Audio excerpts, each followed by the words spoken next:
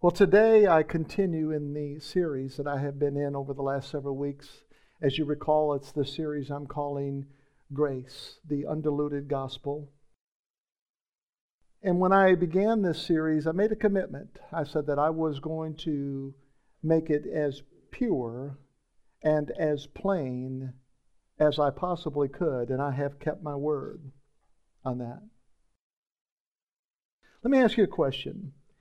If you had a total of $100 in your pocket, and then you added nothing to it, how much would you have in your pocket?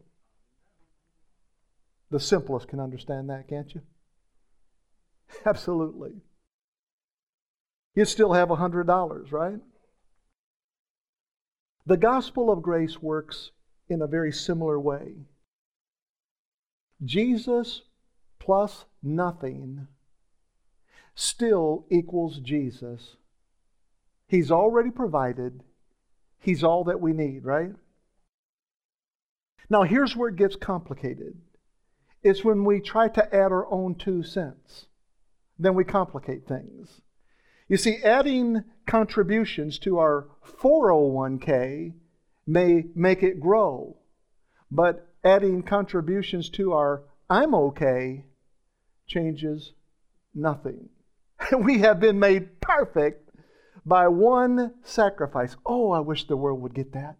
I wish the body would get that. We have been made perfect by one sacrifice. We are the handiwork of the Father's grace. The Scriptures say, "For by grace are ye saved through faith, and that not of yourselves. It is the gift of God, not of works, lest any man should boast."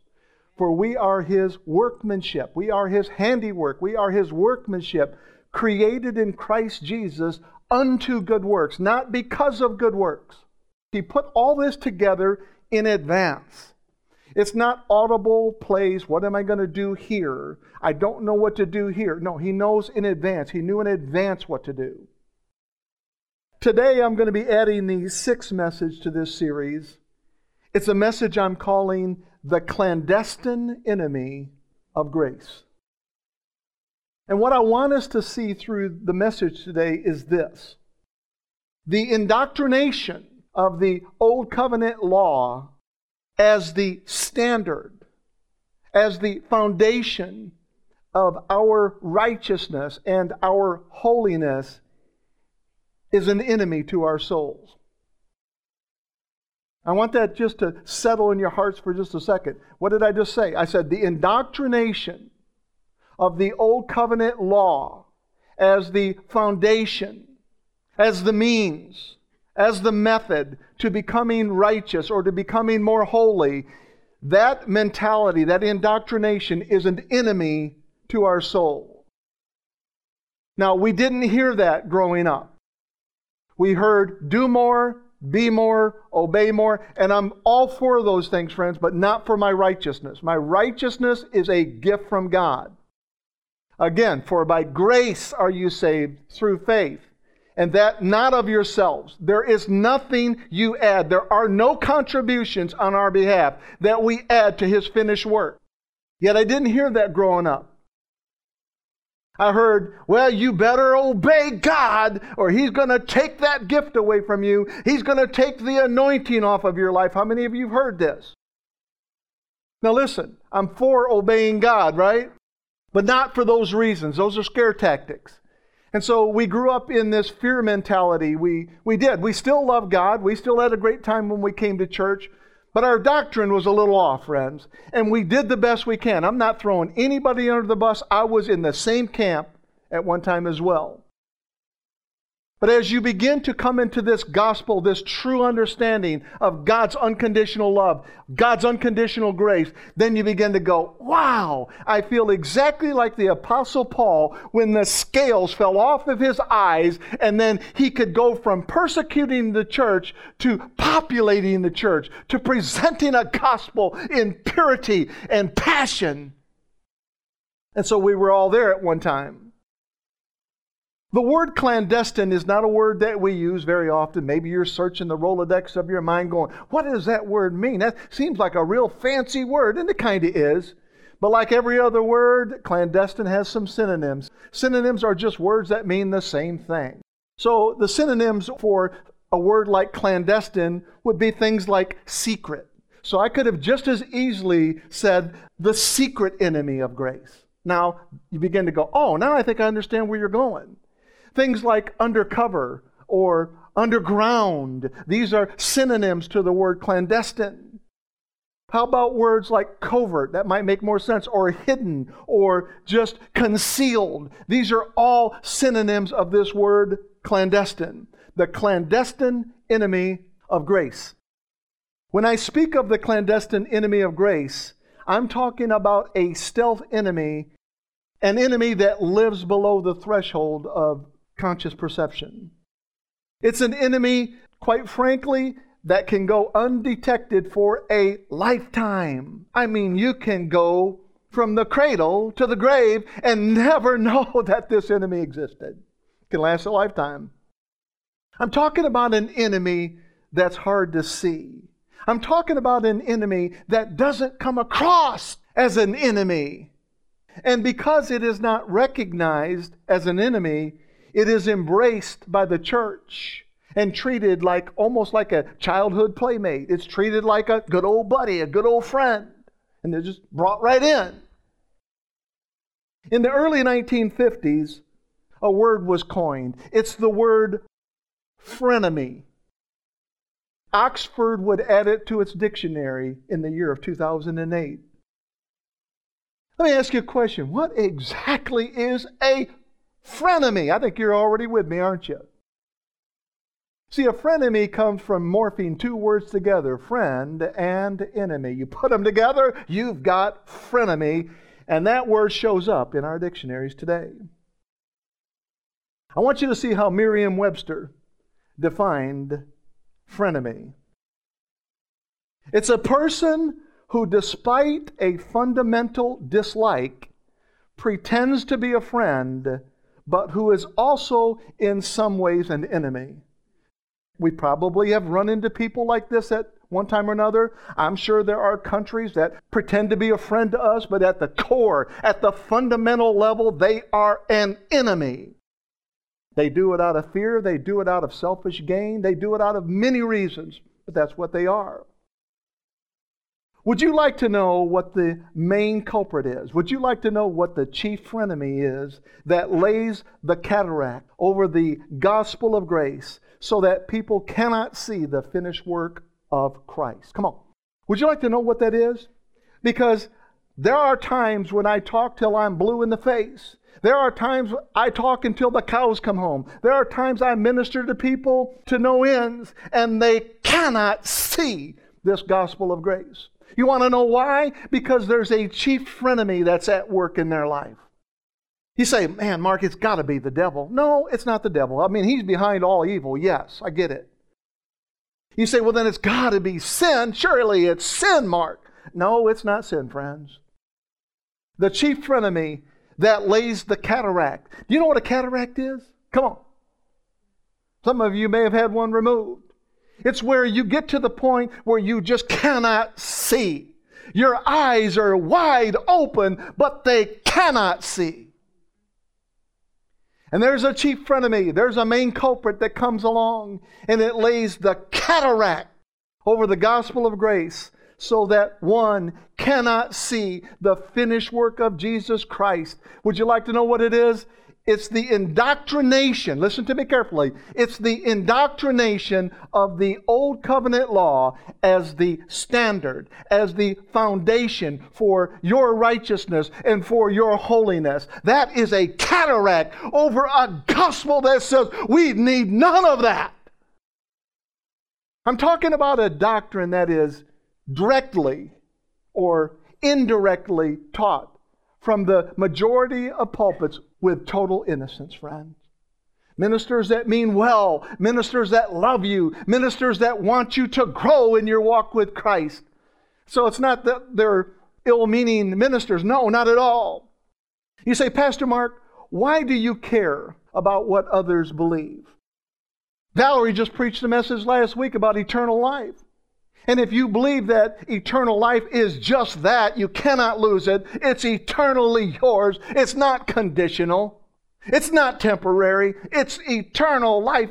Mark, if you believe such a way, then why does their doctrine matter to you? Now that's a good question, isn't it? Why does it bug you? Why does it matter to you? I'm going to tell you why it matters to me. A few months ago, the Holy Spirit spoke into my heart, and He said, I've called you to be a medic for the soul. And when He said that, I needed no explanation. I knew exactly what He meant. He meant, son, you're going to live life on the battlefield. Son, you're going to see some messy stuff. You're going to stitch some folks up with the Word. You're going to see some things. You're not going to carry a gun, son. You're not going to be in that kind of a battle. You are called to be a medic for the soul of man. Let me ask you a question. Does a paramedic care about their patients? Of course they do. That's why they're in the profession. You know what though? They would much rather have a peaceful night. No 911 calls. The next day someone said, well, how was your night last night? They said, oh, it was so peaceful. Well, what happened? Nothing. That's the point. Nothing. And when we settle down, all the 911 alarms that are ringing in our heart and ringing in our heads, friends, we can say, I had a peaceful night. I had a peaceful day. I had a peaceful weekend. So they would rather have a peaceful night, no 911 calls? Absolutely. Nevertheless, they are standing by to help people in their time of need, friends. Physical needs, right. That's what they're to respond to. And the Holy Spirit said, I want you to be standing by to help people in their emotional trauma, in their ways that they're hurting that you can't see. Ministers deal with 911 calls also. Bleeding souls that keep reaching out to us. Broken people with contusions and abrasions and lacerations of the mind, calling for relief from their emotional pain. You know what? The culprit is almost always the same.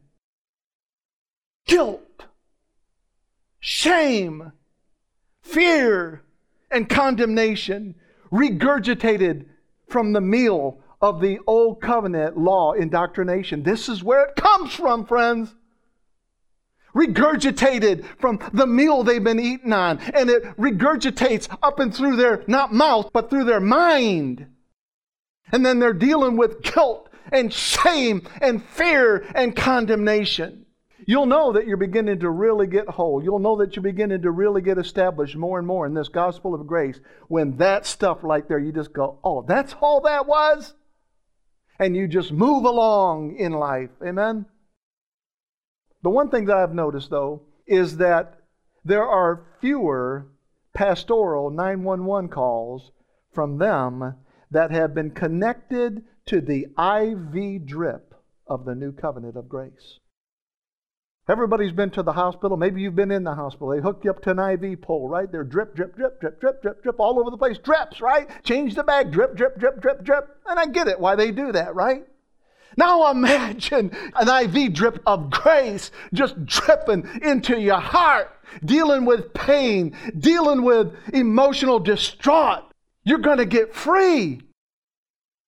But it takes that kind of a drip into your heart. Now, I am never saying that the moral law is bad. That's the 10 Commandments. You know, thou shalt not kill, thou shalt not steal, thou shalt not commit adultery. You can go down the list of them, right? I'm not saying that the moral law is bad. The Scriptures tell us that the law is good when used properly. But in the same breath, the Scriptures tell us that the law was not made for the righteous. Please hear that point. The law was not made for the righteous. This is the Bible, friends. It says the law is good when used properly, used to bring someone to Christ. That's what the law is for. That stubborn person who just refuses to quit believing that they're good enough to go to heaven. Then the law is brought in to say, no, you're not. You have broken God's law.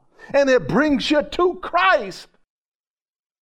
But then it says there, it's not made for the righteous. Now let me ask you a question. Come on, you can answer it out loud. You can answer it in your heart. It doesn't matter. Are you righteous? You righteous, PJ? Come on. You're righteous, aren't you? What did it just get through saying? It says the law was not made for the righteous. Now by your own tongue, you declared you were righteous. You didn't do it yourself. God did this, didn't He? But by your own tongue, you said, yes, I'm righteous. Is the law made for you? No, it says right there, the law was not made for the righteous. Yeah, I can't tell you how many years I must have looked over that scripture. Must have had a cataract on my eye or something. I just didn't see it. I don't know what was going on. See, this is the power of indoctrination.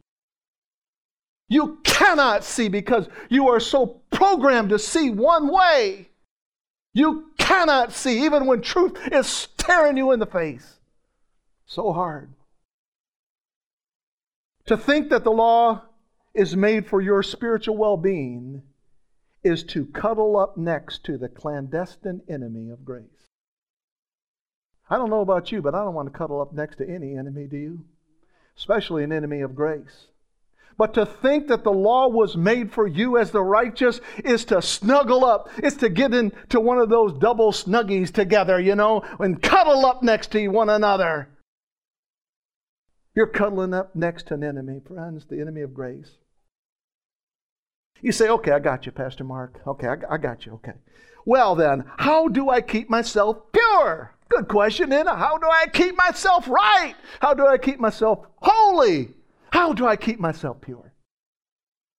You see, that's the problem. You can't. You can't. Jesus' once for all sacrifice keeps you pure. You can't keep yourself pure. You say, well then, how do I stop sinning? Let's just get to the point. How do I stop sinning if I don't use the moral law as my helper? Thou shalt not. Thou shalt not. If I don't use that as my guideline, if I don't use that as my plumb line, if I don't use that as my helper, how do I stop sinning? Well, all I can do is go back to the scriptures, friends. Jesus said that He would give us the Holy Spirit. Did you forget about the Holy Spirit? He's the one that helps you stop sinning. He said He would give us the Holy Spirit. And what else did He say? He will be your helper. See, we got this wrong in the church. We think we're the Holy Spirit's helper. No! Are you kidding me? The Holy Spirit would be my helper? That's what the scripture says. Jesus said, unless I go away, I'm not going to send Him. But if I go away, I'm going to send the Holy Spirit. And He's going to help you, friends. Help you through life. And He said, you know what the Holy Spirit's going to do? He's going to guide you. He's a fruit bearer. He's a counselor. He's a guide. And then what does He guide us into? All truth and righteousness. He guides us into truth. And He ministers life to us. This is what the Holy Spirit is here to do. He's not here to follow you around like a parent following around a little 3-year-old and making sure they don't get into stuff. No, that's not His role. He's there to help us and to love us and to lift us up when we're flagging. You see, that is so, so beautiful. Folks, adding the law to a righteous man is a classic example of a frenemy. I can't think of one that would be more of an example than adding the law to a righteous man. The Old Covenant law as the standard and the foundation of our righteousness and holiness is a frenemy to our New Covenant soul. The law is a friend in the sense, like I said a minute ago, that it brings us to Christ. But after we have come to Christ, it has no part, zero part in maintaining our salvation. Remember what I said? If you had $100 in your pocket and you added nothing, you would still have what you started with. The law is not here to help us maintain, to make sure that our $100 doesn't deplete down to nothing and then suddenly we're bankrupt. Not what it's there for, friends. It's to bring people, to humble them and bring them to Christ. In 2 Corinthians chapter 3, verses 1 through 6, we find these words. Are we beginning to commend ourselves again? Or do we need, like some people, letters of recommendation to you or from you?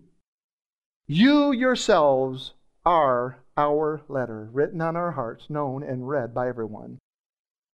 What in the world is the Apostle Paul telling us through these scriptures? What is that? What does all that mean? He's saying that when grace, the undiluted gospel, is flowing through a man's life, it changes the man's identity. That man's love and joy and faith become the letter that is read by everyone. Have you ever been able to read someone?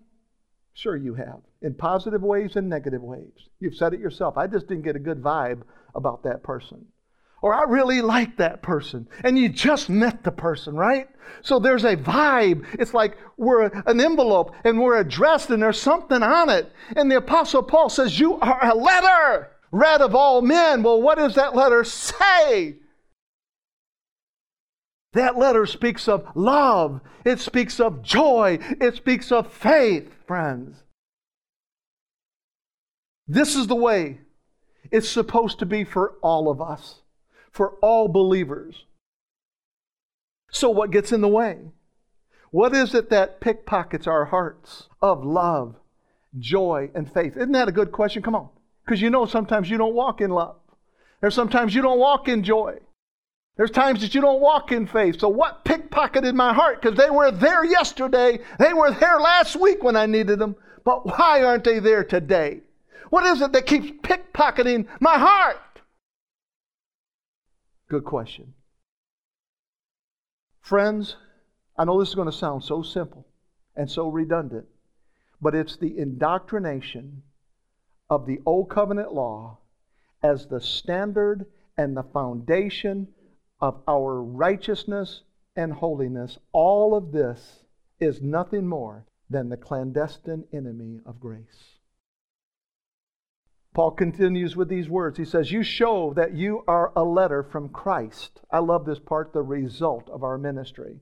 In other words, your letter didn't look so good when we first met you. But as a result of the ministry, as a result of what we've poured into you, you are beginning to look like a letter from Christ. Imagine what a letter, if Jesus sat down and wrote you a letter. He wouldn't have to use a bunch of eloquent words. He would speak directly to your heart. And you'd understand exactly what he's saying. And the Apostle Paul here is saying, you're starting to show like you're a letter from Christ. He says, the result of our ministry. This is why the church is so important at this hour, friends, is so that we can take this word and we can speak it into lives and watch lives get transformed. And he says, written not with ink, but with the Spirit of the living God. In other words, not written by man, but written by the Spirit of the living God. And then he says, not on tablets of stone. What are the only thing that was written on tablets of stone, friends, in the Bible that it talks about? It was the law. And that's why he's saying this. He says, it's not about the law. This letter that we're looking at right now is not about the law. He says it's not written on tablets of stone, but on tablets of human hearts. I love that. It's written on our hearts.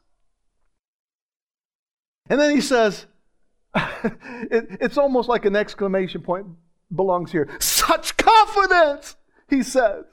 Can you see him raising his hands and going, such confidence we have through Christ before God.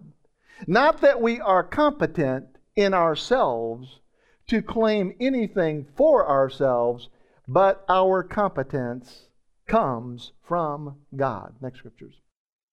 And then he says, He has made us competent as ministers of a, look at this, new covenant.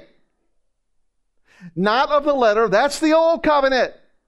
He's made us competent ministers of the new covenant, not of the letter, but of the Spirit. Look what he says, strong language. He says, for the letter kills, but the Spirit gives life.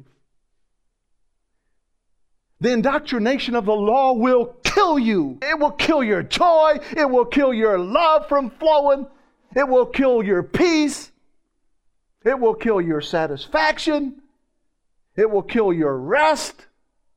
He says, for the letter kills, but the Spirit gives life. Now, Pastor Mark, you said that the indoctrination into the moral law is the chief of frenemies. Is that what you said, Mark? That's exactly what I said. And guess what? I speak from experience. I'm not speaking from some sort of textbook. I just read it somewhere. I'm talking from 27 years of ministry. Every believer that I have ever ministered to was deep down inside their heart wrestling with those four pillars: guilt, shame, fear, and condemnation, even performance. They had that at the very root system, stuck in an old covenant soil. Friends, let me tell you something. A tree can only be as healthy as the soil it is planted in. Would you agree with that? You have contaminated soil, you have a contaminated tree. Likewise, contaminate a man's mind, poison a man's mind with old covenant indoctrination, and he will walk around a tattered letter. He'll walk around like Eeyore, just kind of all droopy and everything, just don't know what to do, I mean, come on, friends. We have confidence, he said, such confidence I have in Christ. He will have misplaced his true identity. And you know what? When a man misplaces his true identity, he requires perpetual commendations and affirmations. You ever meet anybody like that? You got to always keep commending them. You got to always keep affirming them.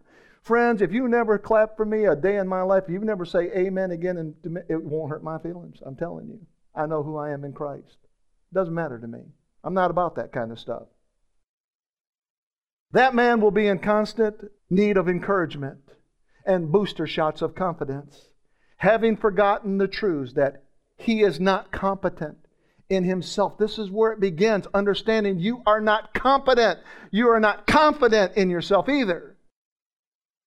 He is not competent in himself to claim anything for himself, but his competence comes from God. The Apostle Paul called us a letter, didn't he? He said, you are a letter from Christ. The Apostle Paul called us a letter. And then a couple of sentences later, he said that the letter kills. Well, that's not very encouraging, Paul. We're the letter and the letter kills? Friends, Paul is talking about two very different letters. One written on tablets of stone and the other written on tablets of the human heart. One brings death, the other brings life. The one written on stone has to be maintained by you. The one written on the heart, the Spirit maintains. Let me ask you a question. Think about this for a second. What is this word indoctrination? We've all heard it. We all have our own little idea, but let's take a look and see what Merriam-Webster says about the definition of indoctrination. Indoctrination is the process of teaching a person or a group of people to accept a set of beliefs uncritically. Now, it says that indoctrination is the process. A process means it starts probably at a very young child. We begin to get indoctrinated about all kinds of things in life. But indoctrination is over time. It's days that chain into weeks, and weeks that chain into months, and then into years, and then into decades, and into a lifetime. And indoctrination is a lifetime of teaching. You become indoctrinated. And we see all kinds of forms of indoctrination, everything from evolutionism, secularism, racism, Marxism, Mormonism, socialism, Buddhism, Islamism, Hinduism, and even Judaism. We see this over all the place, friends. Indoctrination. And it says it's a person who gets indoctrinated, or a group of people, or you could even say a body, a local body, a church body. And it says to accept a set of beliefs. In other words, a set of teachings. This is the way we understand it. But it says the word uncritically. And as I read that definition by Merriam-Webster's, that uncritically, that adverb uncritically began to get highlighted in my heart. And I said, what do you mean by this exactly? And so I looked up this adverb uncritically, and this is what it says. Uncritically is defined by Merriam-Webster as a lack of criticism or consideration of whether something is right or wrong. In other words, you just don't care one way or the other. You have no criticism whatsoever. This is what uncritical means. In other words, like a river, you just go with the flow and you don't question anything. That's how you get uncritically indoctrinated with a set of beliefs. You see, a river has uncritical thinking. It doesn't think for itself, it just follows the banks. The banks determine its course in life. You see how that works?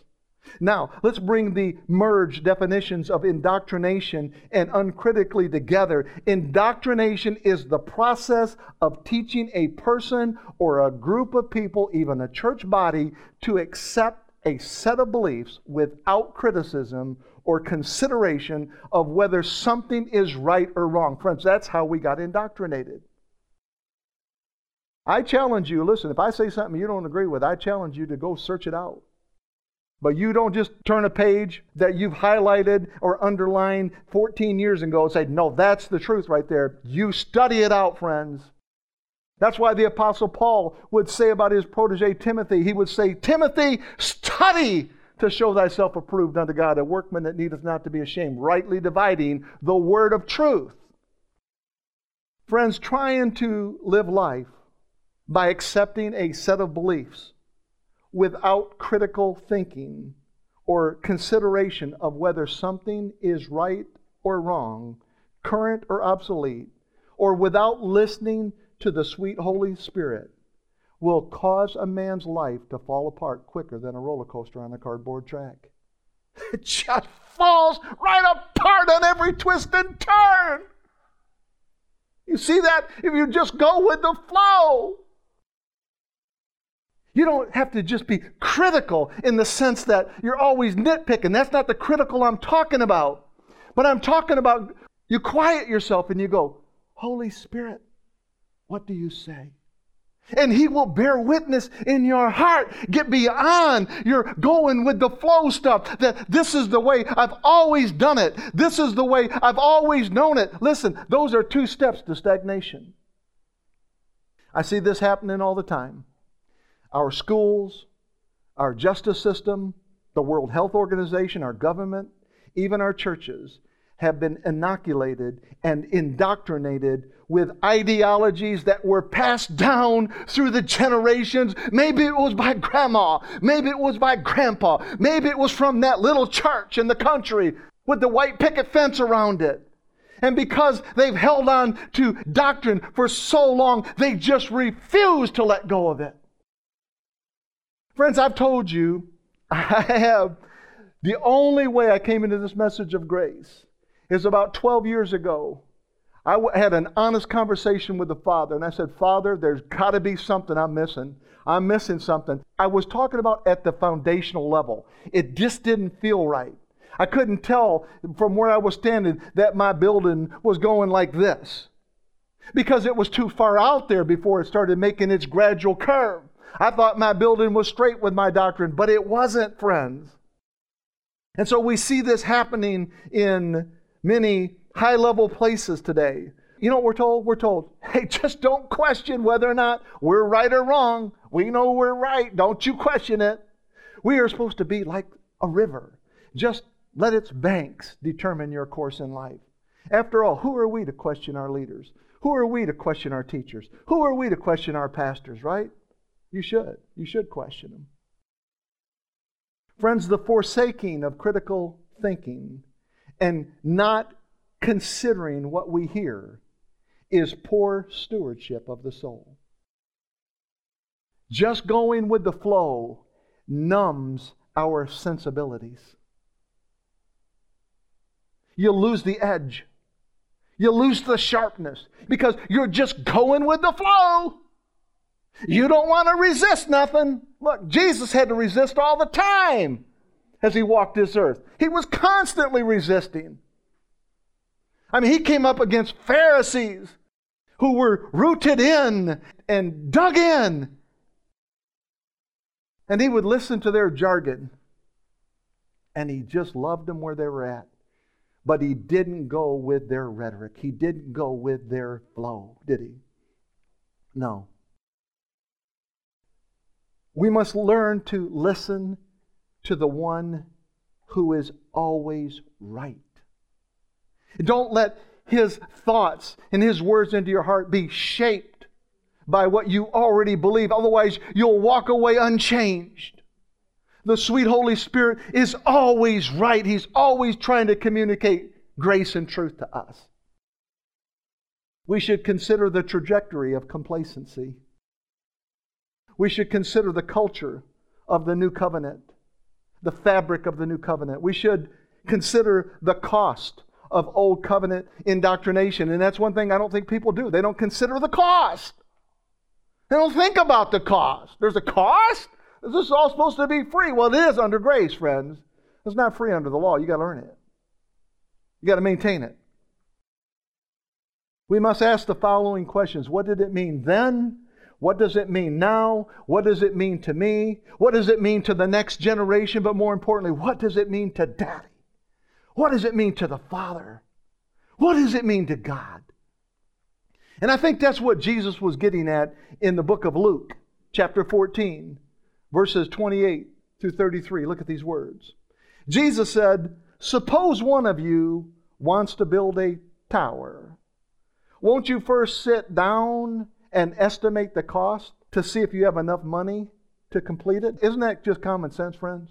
I mean, before you buy a car, don't you want to know, do you have more income than you have debt ratio before you get into a payment? Makes sense, doesn't it? And Jesus is saying the same thing. You want to build a tower, don't you sit down and have a reasonable conversation with you? In other words, He's saying, you're not hasty in that decision, are you? It makes sense to sit down and consider the cost. He says, here, estimate the cost to see if you have enough money to complete it. For if you lay the foundation, which is the most important part of the building, friends, and that's what was going on. We laid a foundation in the church that I was growing up in the ministry I was growing up in, that it was up to you to maintain. And that because it put us under the old covenant law as our standard for righteousness and holiness. For if you lay the foundation and are not able to finish it, everyone who sees it will ridicule you, saying, can you hear the laughter? This person began to build and wasn't able to finish. Aha! They still do that to this day. Friends, would you like to know how we end up believing in a doctrine that supports and sponsors the old covenant law, the clandestine enemy of grace? Would you like to know how that's done? It's so simple. Jesus just said it right here in these scriptures. It's because many believers have not sat down and estimated the cost. There is a cost that comes with building a tower with an old covenant foundation. You'll pay for it the rest of your life. Because that's what the old covenant was designed to do. Make you pay for it. If you colored within the framework, you got blessings. You colored outside the framework, you got curses.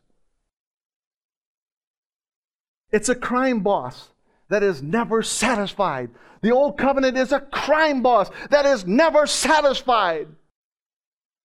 You tell him, get out of here. You bother me. Don't you ever come back here again. But that crime boss is so bold, he just marches back there again and says, hey, pay up. See, this is what the old covenant law did to people. You've got to pay for it. You got to bring a lamb. You've got to bring a sacrifice for your sin. It doesn't go unpunished. Aren't you glad we don't have to do that anymore? It's a crime boss that is never satisfied. You see, even as the banks of a river determine its course, likewise, the words from the pulpit can determine a believer's course in life. Again, that's why the Apostle Paul told his protege Timothy to study to show thyself approved unto God. A workman that's not dealing with shame all the time. How, Timothy? Because you're rightly dividing the word of truth. The old covenant was true. The new covenant is true. How do we divide it? The cross. That's how you rightly divide. The cross changed everything. It didn't just make a difference. It changed everything. Changed it all. In other words, we shouldn't just swallow everything we hear. We've got to get out of that habit. You got one guy saying one thing, one minister saying one thing, and then this minister over here saying diametrically the opposite of what this guy said. Now, tell me that they're both listening to the Holy Spirit. No, what they're listening to is indoctrination. One minister can't say, yes, you have eternal life. And then this minister say, no, your life in God is conditional. You can walk away from it. This guy over here says, no, you can't walk away from it. This guy says, yes, you can. Folks, do you see how confusing this is to the church? And so what the church does is they reach out and they put their arms around the one they like the most. And that's the one they cling to like a koala bear. They just put their arms around it and they won't let go. It's indoctrination. So many believers are trying to build their own tower through the old covenant law, that's one way, or just by overcritical thinking. Many people have not sat down and had a sensible conversation with the New Covenant Scriptures. Let me have a reasonable conversation. You got to do most of the listening, because there's stuff that the Holy Spirit and the Scriptures want to undo in your mind. And it takes listening, not talking. You will never get free by you doing all the talking. You have to be willing to listen and to receive, even if it goes against your paradigm of the way you were taught. They have not learned to modulate their emotions and indoctrinations with grace and truth. They've not learned how to temper this yet. As a result, the banks of the river have determined their course. As it is with a 401k, many believers fall for the deception of matching contributions. See, we get so used to the world working a certain way. If I give 3% at work, my employer gives 3%. That's called a matching contribution. It's a win-win, friends. You've saved money and your employer says, I'm going to help you save money. What you put in, I'll put in. It's free money. We get used to everything in life are matching contributions, friends. Friends, our hope is not found in matching contributions. There is no match for Jesus. Come on. And our hope is not found in a diversified portfolio, but rather in the revelation that Jesus plus nothing still equals Jesus. Another way to say it is all of my eggs are in one basket. Now, if we're talking about money, I believe in diversification. You put so much in this stock, so much in that fund, so much in that commodity. I understand that part, but we're talking spiritual here, friends. And our hope is in Christ alone. Jesus plus nothing still equals Jesus. He has already given us everything that we need in life and for godliness as well. He does not use a high-risk plan of salvation for one denomination. You're high risk. So we've got a certain plan that we have to underwrite for you. And a preferred plus plan for you. Because you guys have it more together. So you get a different one. You get a different plan of salvation. No. In fact, denominations are not taken into the equation. Jesus is what matters, right? How many of you have had a conversation with a person who said that they tried Christianity one time, but it just didn't work for them. Come on. You have bound to have that conversation somewhere along the line. I tried Christianity. I tried being a Christian one time. You know, it just didn't work for me. I've had dozens of people tell me that over the years. Listen to me carefully, friends. That person did not get introduced to the finished work of the cross, to the finished work of Jesus Christ, to the finished work of grace, but rather they were introduced to the clandestine enemy of grace, which is the old covenant law. In other words, the reason it didn't work is because they got saved and they felt this warm and fuzzy feeling. I don't know how many times I've led someone to Christ and I watched them just shake and they go, "Whoa, what just happened? That feels so good." That's your sins being extracted and Christ coming to live in your heart. Imagine this happens on a Wednesday, and then you show up for church on Sunday, and then I got to tell you, you got to do more, you got to be more. That's the stuff they walk away from. They're not walking away from Christ. They're walking away from man-made religion, old covenant indoctrination.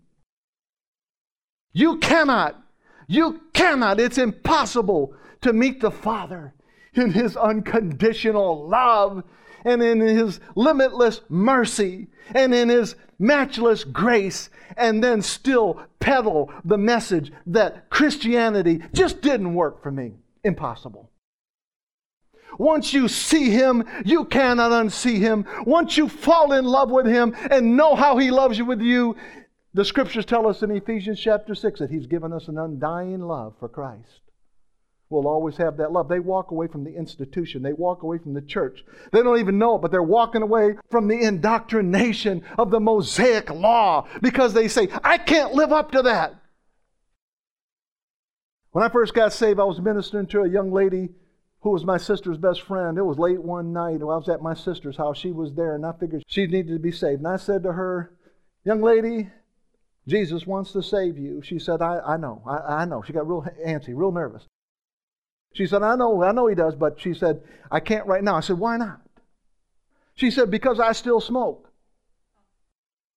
I thought, are you kidding me? Why would she believe? Because we grew up in the church believing the three mortal sins were smoking, drinking, and cussing. That's the three that, come on now, you heard it too, right now? Smoking, drinking, he can't be a Christian, he smokes. He can't be a Christian, he drinks. He can't be a Christian, he cusses. I have led people to the Lord, and 2 seconds later, they were still cussing, friends. And I know they just got saved. They were still cussing. Why? Because they had been indoctrinated with cussing. They didn't realize they were doing it, you know. And then once in a while, they catch themselves and go, "Oh, I'm sorry. Excuse my French." I just look at them and say, "Look, don't blame it on the French, okay? That's just a bad word. But you know what? The Holy Spirit could take that away from you, okay? Just let Him do it." I cussed worse than a sailor when I came to Christ. And I remember one of my first prayers was, "Holy Spirit, take cussing from my heart." You know why? I want to look like the letter that Paul described, full of love and joy and peace. That's my 4-letter word, love. So you cannot meet Him in His fullness, in His glory, in His grace, and then walk away from Him. When you walk away, it's because you've got to a point in your life where you can't see hope beyond your situation. And so you just retreat back to what you were used to, kind of like what Peter did. He went back to fishing and took 6 of the other disciples with him. So when Jesus is talking about considering the cost, to me it registers as consider anything and everything. Consider it all. Sit down. Unbusy yourself for a moment. Listen to the Holy Spirit. And guess what? He'll teach you how to walk in peace and in rest and love and in joy.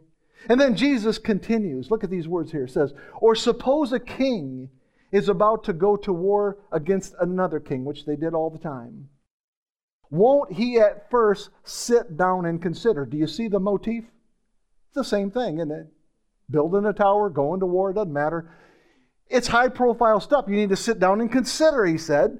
He said, won't he first sit down and consider whether he is able with 10,000 men to oppose the one coming against him with 20,000? If he is not able, he will send a delegation while the other is still a long way off and will ask for terms of peace. In the same way, those of you who do not give up everything you have cannot be my disciples. Now see, that tricks us right there.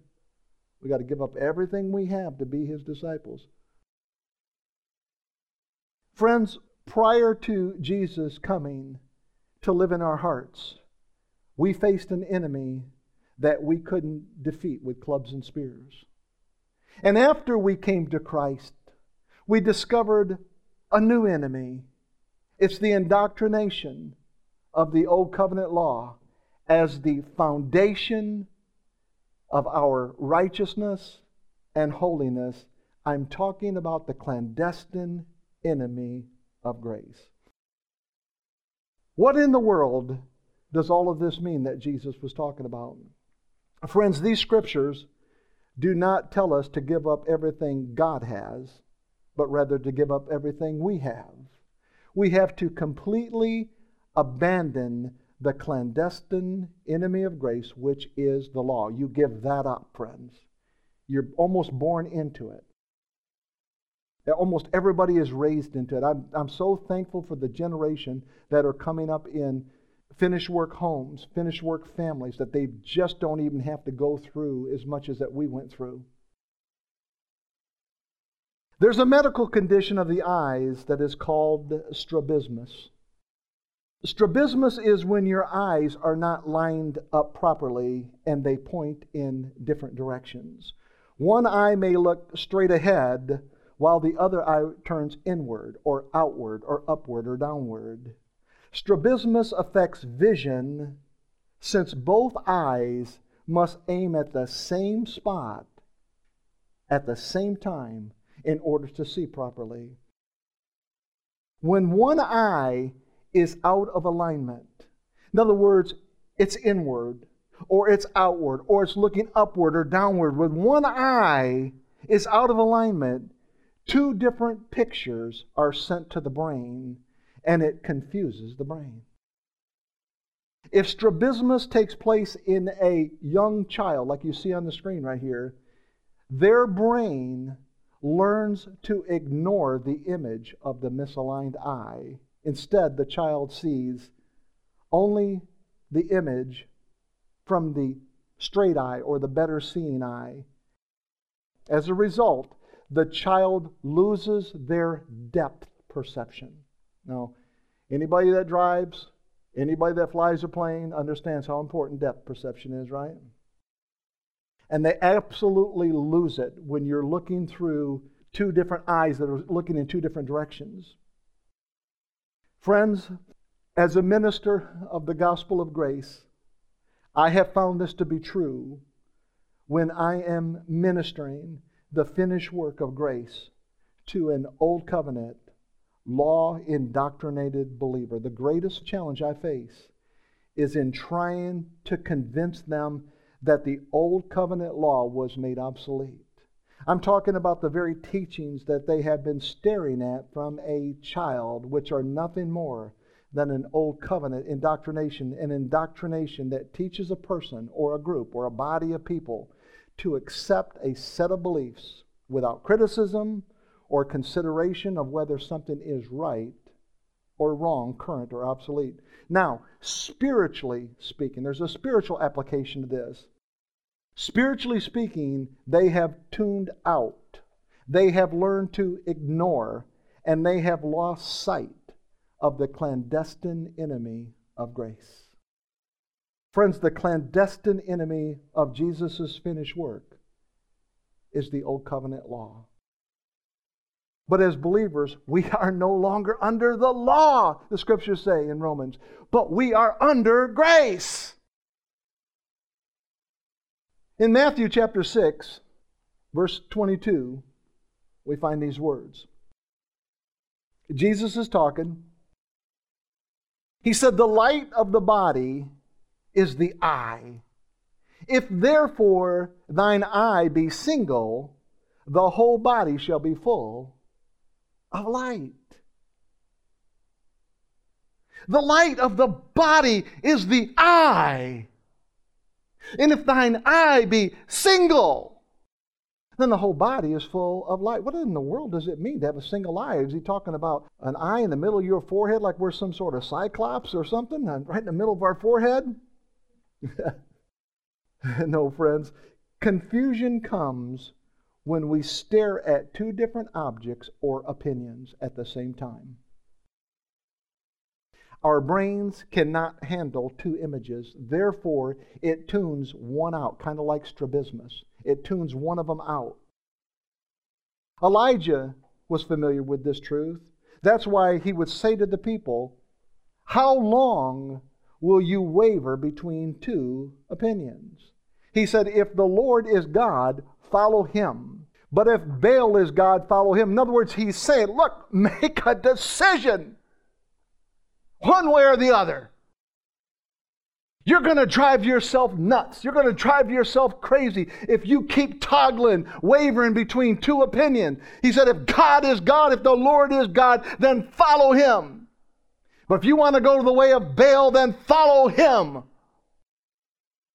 Friends, listen, I go the way of the Lord, but I don't need to follow the 10 Commandments. I don't need to follow the 613 Jewish laws to be right with Him. The Spirit has made me right with Him. Now, yes, I want to obey the moral law. I don't get into all the 613 Jewish laws because, like I said in the previous message, I'm not interested in all that nonsense they had to go through, and it's not for us anyway, right? Our brains cannot handle all those images at the same time, so when it comes to indoctrination, it tunes one out. So Elijah knew that truth. Friends, illumination for the whole body of Christ comes when we look to Him alone as the foundation of our righteousness and holiness. We look to Him alone. There's no wavering for me. There's no other opinion for me to consider. I look to Christ alone for my righteousness, my holiness. Christ alone. Remember, it's Jesus plus nothing still equals Jesus, right? No matching contributions, no letter of the law, no guilt, no shame, no fear, no condemnation, and certainly no frenemies. Okay? When a child is indoctrinated with atheism or hatred or critical race theory, then that child will grow into an adult that has no depth perception to see grace and truth. They will have learned to ignore the images of love and honor and respect and mercy and kindness. Because of so much social media and because of so many godless homes and the indoctrination of the law, our children have learned to tune out the images of love and honor and respect. But Jesus said, if your eye be single, if that eye is fixated on me, you're going to see love with every beat of the clock. You're going to see joy unspeakable and full of glory. You're going to see peace, everlasting peace. When your eye is single and you're not wavering between this and that, the law and grace. This is when the power of God shows up. The power of God to do what? Just miracles? No! The power of God to love someone. The power of God to be gracious to someone. The power of God to be kind to someone. Again, the Old Covenant indoctrination is the main offender that lays the cataract over the gospel of grace so that people cannot see the finished work of Jesus Christ. You see, the Old Covenant is chock full of conditions that no longer apply under the New Covenant. Why? Because the Old Covenant was made obsolete. That's Hebrews chapter 8, verse 13. Yet many believers accept these teachings without criticism of whether or not they're right or they're wrong. I'm in a friendly church. I'm just doing fine. I've got a lot of friends. My pastor spends a lot of time in the Word. I just go along with everything. And again, I'm not throwing anybody under the bus. I'm just telling you, this is how it happens, friends. When the Holy Spirit was putting this word together in my heart this week, this is not where I wanted to go. I wanted to go with a totally different message. He said, no, this is the way we're going to go. This belongs in this series here because people don't understand how this is happening. If you don't understand how it's happening, there's not much you can really do about it, right? You don't. You can't. So the Old Covenant is chock full of conditions that no longer apply under the New Covenant, and we're thankful for that. Friends, the devotion, let me say it another way, the obedience, or even the observance of the Old Covenant law is the clandestine enemy of grace. In other words, if that's what you have your sight set on, that is an enemy of grace. Grace means unmerited favor, undeserved favor, unwarranted favor. Nothing you can do to earn it. I just want to bless you because I'm your father. Happy Father's Day, Daddy. I just want to bless you because I'm your daddy. I'm your papa. Crawl up in my lap. Let's hang out together. Let's have a good time. Let me ask you a question. Let me ask you a question now. Was there a problem with the Old Covenant law? The answer is no. The law is holy. The law is righteous. The law is good. The Scriptures say the law is perfect, converting the soul. Then how is the Old Covenant law the clandestine enemy of grace? How is the Old Covenant law the secret enemy, the hidden enemy, the covert enemy, the underground enemy? How can that be then, Mark? When I was asking the Holy Spirit that question a couple of days ago, I said, you're going to have to make it plain to me. You're going to have to really put it plain to me because some people don't like this kind of teaching, but it's true. And I felt the Holy Spirit draw this picture in my mind. He said, you know what? A wristband from Six Flags Great America will not allow entrance into Disney World.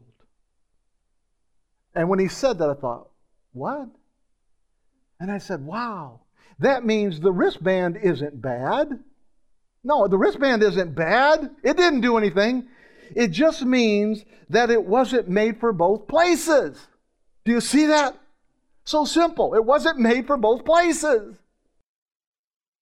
Likewise, you and I weren't made for both the Old and the New Covenants. Jesus said, if the eye be single, then the whole body is full of revelation. That's what light means. It's full of revelation. It's full of illumination. It's full of awareness of who Jesus is. So, then what was the purpose of the law? What was the purpose of the Old Covenant?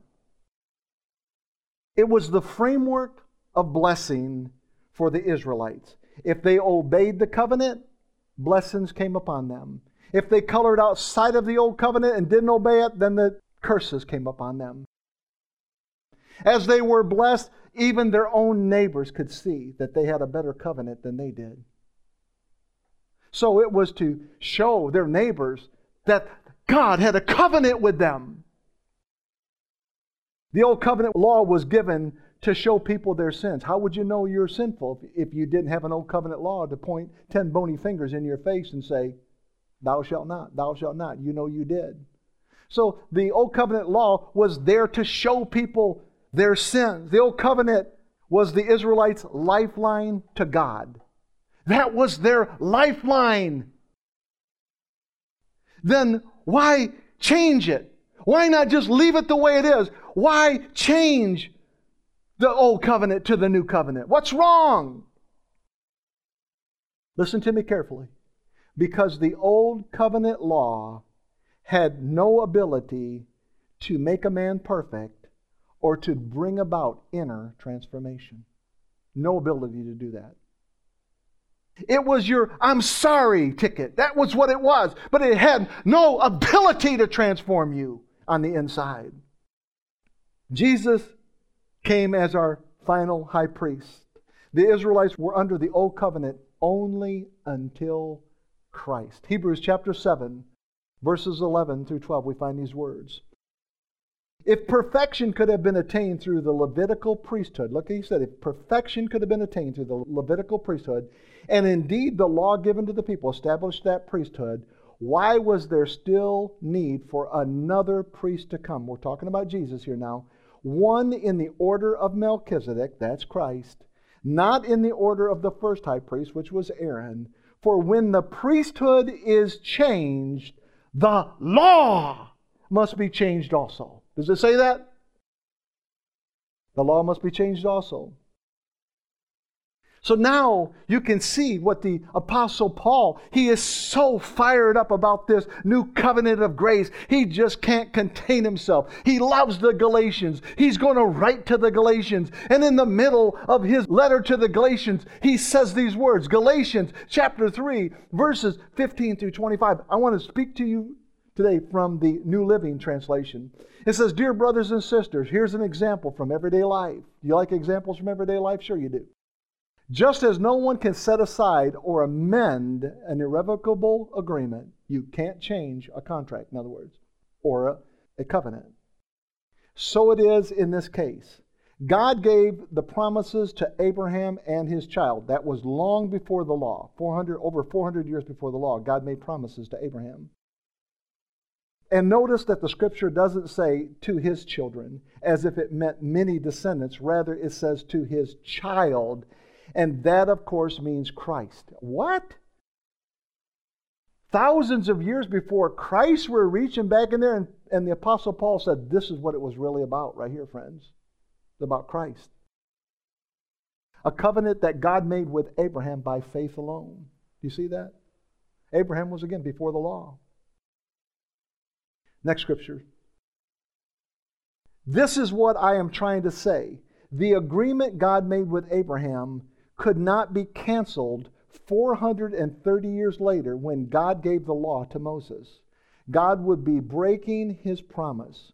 For if the inheritance could be received by keeping the law, hear that now? If all of this that we're going for, if heaven, if our inheritance, if our mansion in heaven, if our golden street named after us could be accomplished by keeping the law, it says, then it would not be the result of accepting God's promise. But God graciously gave it to Abraham as a promise, friends. Why then was the law given? It was given alongside the promise to show people their sins. I told you that's what the law was for. But the law was designed, look at these words, to last only until the coming of the child who was promised. Who was that child? He said it was Christ. Friends, underscore these words in your heart. They'll bring liberty. But the law was designed to last only until the coming of the child who was promised. God gave his law through angels to Moses, who was the mediator between God and the people. Next scriptures. Now, a mediator is helpful if more than one party must reach an agreement. But God, who is one, did not use a mediator when he gave his promise to Abraham. Is there a conflict then between God's law and God's promises? Absolutely not. Look at this. It says, if the law could give us new life, we could be made right with God by obeying it. Do you see that? He's making it so plain. He said, look, if the law was destined to give you life, there would have been no reason to change it. We just would have kept obeying the law. But the Scriptures declare that we are all prisoners of sin. So we receive God's promise of freedom only by believing in Jesus Christ. Before the way of faith in Christ was available to us, we were placed under guard by the law. That's an awful thing to think about, isn't it? I don't like to be under guard with anything, do you? And he said that's what the law was like. It was like a prison guard. You were kept under the law. And he said that was the way it was before faith in Christ was available to us. So it tells you that faith takes away the prison guard. We were kept in protective custody. Protective custody, so you can't hurt anybody else, and so you can't hurt yourself. We were kept in protective custody, so to speak, until the way of faith was revealed. Next scriptures. He says, let me put it another way. The law was our guardian until Christ came. It protected us until we could be made right with God through faith.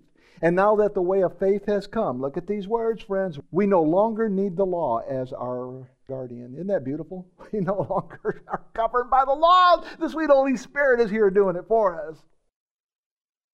Let me ask you a question.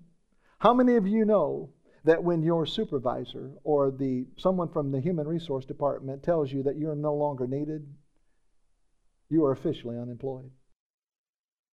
How many of you know that? Maybe you've not walked down that road before, but I have. Friends, the law of the old covenant is unemployed in the believer's life, okay? Quit deploying it. It's unemployed. Quit employing it. It's unemployed. In fact, the old covenant law was not even made for us. It was not made for the Gentiles. It was made for the Jews. I was talking with a businessman this past week. And toward the end of the conversation, I asked him for his email address. I said, I'm going to email you more information about the product that I've been talking to you about. And he said, well, I don't have email. I'm kind of old school. I probably should just zip my mouth right about there. And I just said to him instantly, I said, sir, I got to ask you a question. How do you do business with a new school customer with an old school mentality? And he got a little bit of a kick out of that, and he just said, well, I don't know, I stay pretty busy. You see, this man was living in a climate of satisfaction. And a climate of satisfaction never produces change. If you're always satisfied with what you know, if you're always satisfied with the places you go, you know what it does? It never produces change. My final scriptures. Philippians chapter 3, beginning at verse 1. Here's what the Apostle Paul said. Further, my brothers and sisters, rejoice in the Lord. It is no trouble for me to write the same things to you again, and it is a safeguard for you. He said, watch out for those dogs, those evildoers, those mutilators of the flesh. These are the Judaizers, friends. These are the guys that are telling you got to cut yourself, you got to be circumcised in order to be right with God. You got to keep the law in order to be right with God. And the Apostle Paul says that's garbage. But he says, watch out for those dogs. He says, for it is we who are the circumcision, we who serve God by His Spirit, who boast in Christ Jesus, look at these words, and put no confidence in the flesh. You cannot take credit for anything. Though I myself have reasons for such confidence. And then he lays out his resume. Next scriptures. He says, if someone else thinks that they have reasons to put confidence in the flesh, he said, I have even more. In other words, if you want to get into that tug of war, I'm going to win it, friends. He said, I was circumcised on the 8th day, the very day that you circumcised Hebrew babies. He said, I was circumcised on the 8th day of the people of Israel, of the tribe of Benjamin, a Hebrew of Hebrews. In regard to the law, he said, a Pharisee. In other words, I was the cream of the crop when it came to the law. As for zeal, passion, he said, I persecuted the church. As for righteousness based on the law, he said, you would have looked at me and you said, that man is faultless. In other words, if you'd have judged me by just keeping all the commandments, you would have looked at me and said, that man is without fault. I've never seen him do one thing wrong. And then the Apostle Paul says, but whatever were gains to me, I now consider loss for the sake of Christ. What is more, I consider everything a loss because of the surpassing worth of knowing Christ Jesus, my Lord, for whose sake I have lost all things. Isn't that what Jesus said back there to His disciples? Willing to give up all things. I consider them garbage, that I may gain Christ and be found in Him, not having a righteousness of my own that comes from the law, but that which is through faith in Christ, the righteousness that comes from God on the basis of faith alone. Next scriptures. And he says this, he said, I want to know Christ. What was he saying? I want to know Him more. I want to know Christ. Yes, to know the power of His resurrection and participation in His sufferings, becoming like Him in His death, and so somehow attaining to the resurrection from the dead. Not that I have already obtained all this or have already arrived at my goal, but I press on to take hold of that which Christ Jesus took hold of me. Brothers and sisters, I do not consider myself yet to have taken hold of it. But one thing I do, he says, forgetting what is behind. I'm forgetting the fact that I was circumcised on the 8th day. I'm forgetting the fact that I was faultless to the law. I'm forgetting the fact that I'm from Israel. I'm forgetting the fact that I'm from the tribe of Benjamin. I'm forgetting the fact that I am a Pharisee of Pharisees. I'm even going to forget that I persecuted the church. Forgetting what is behind and straining toward what is ahead, I press on toward the goal to win the prize for which God has called me heavenward in Christ Jesus. All of us, then, who are mature, should take such a view of things.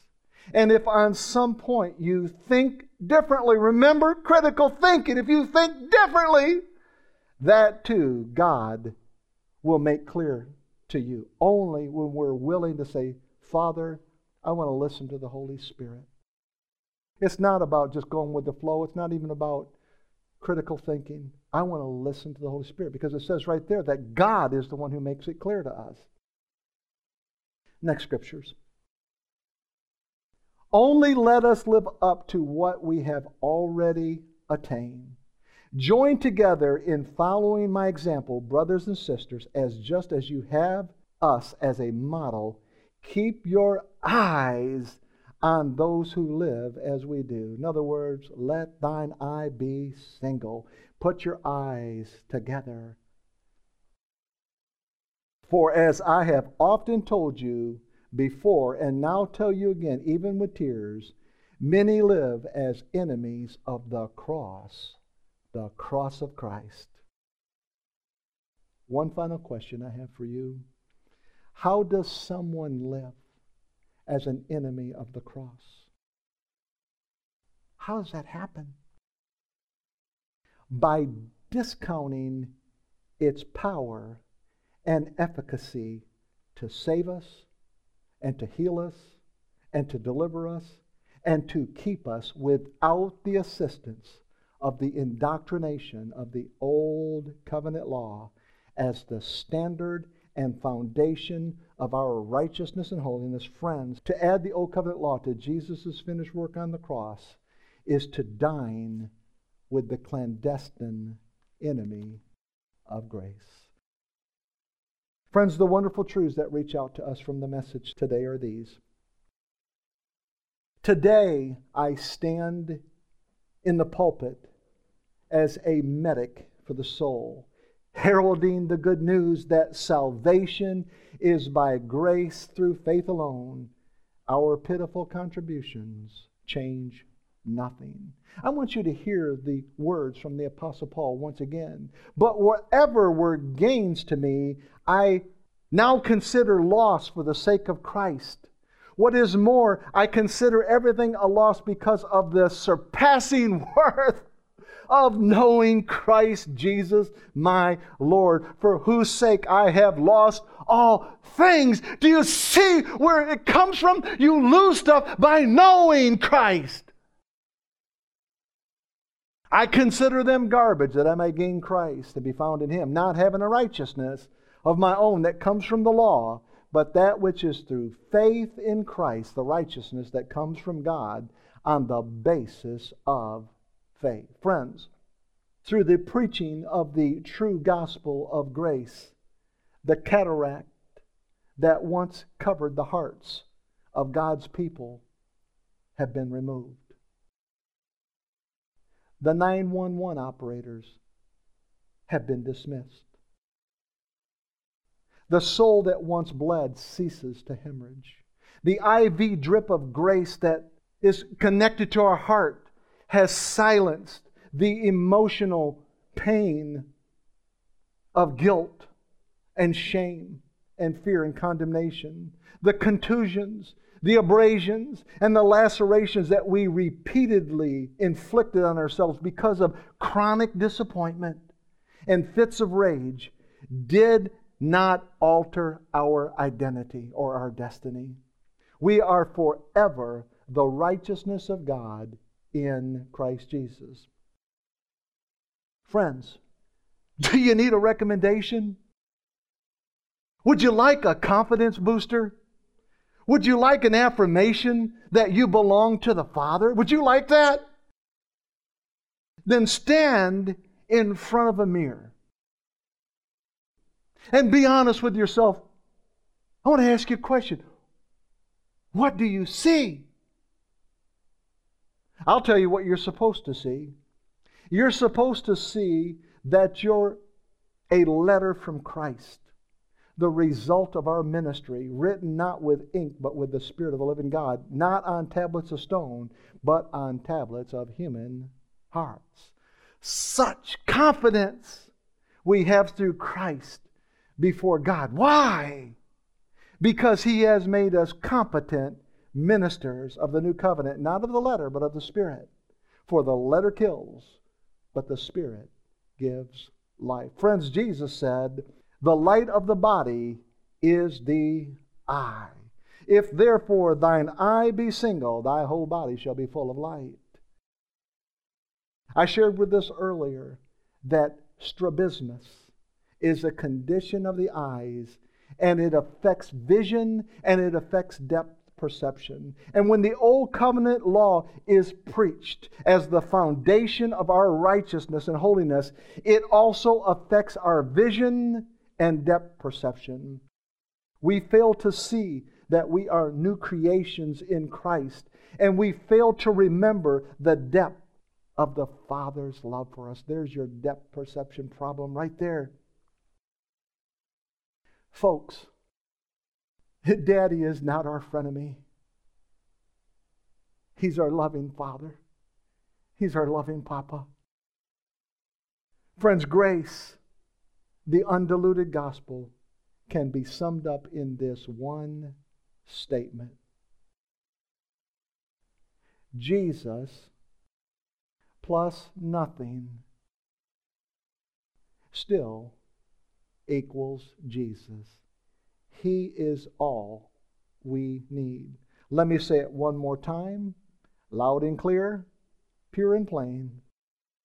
The indoctrination of the Old Covenant law as the standard and the foundation of our righteousness and holiness is nothing more than the clandestine enemy of grace.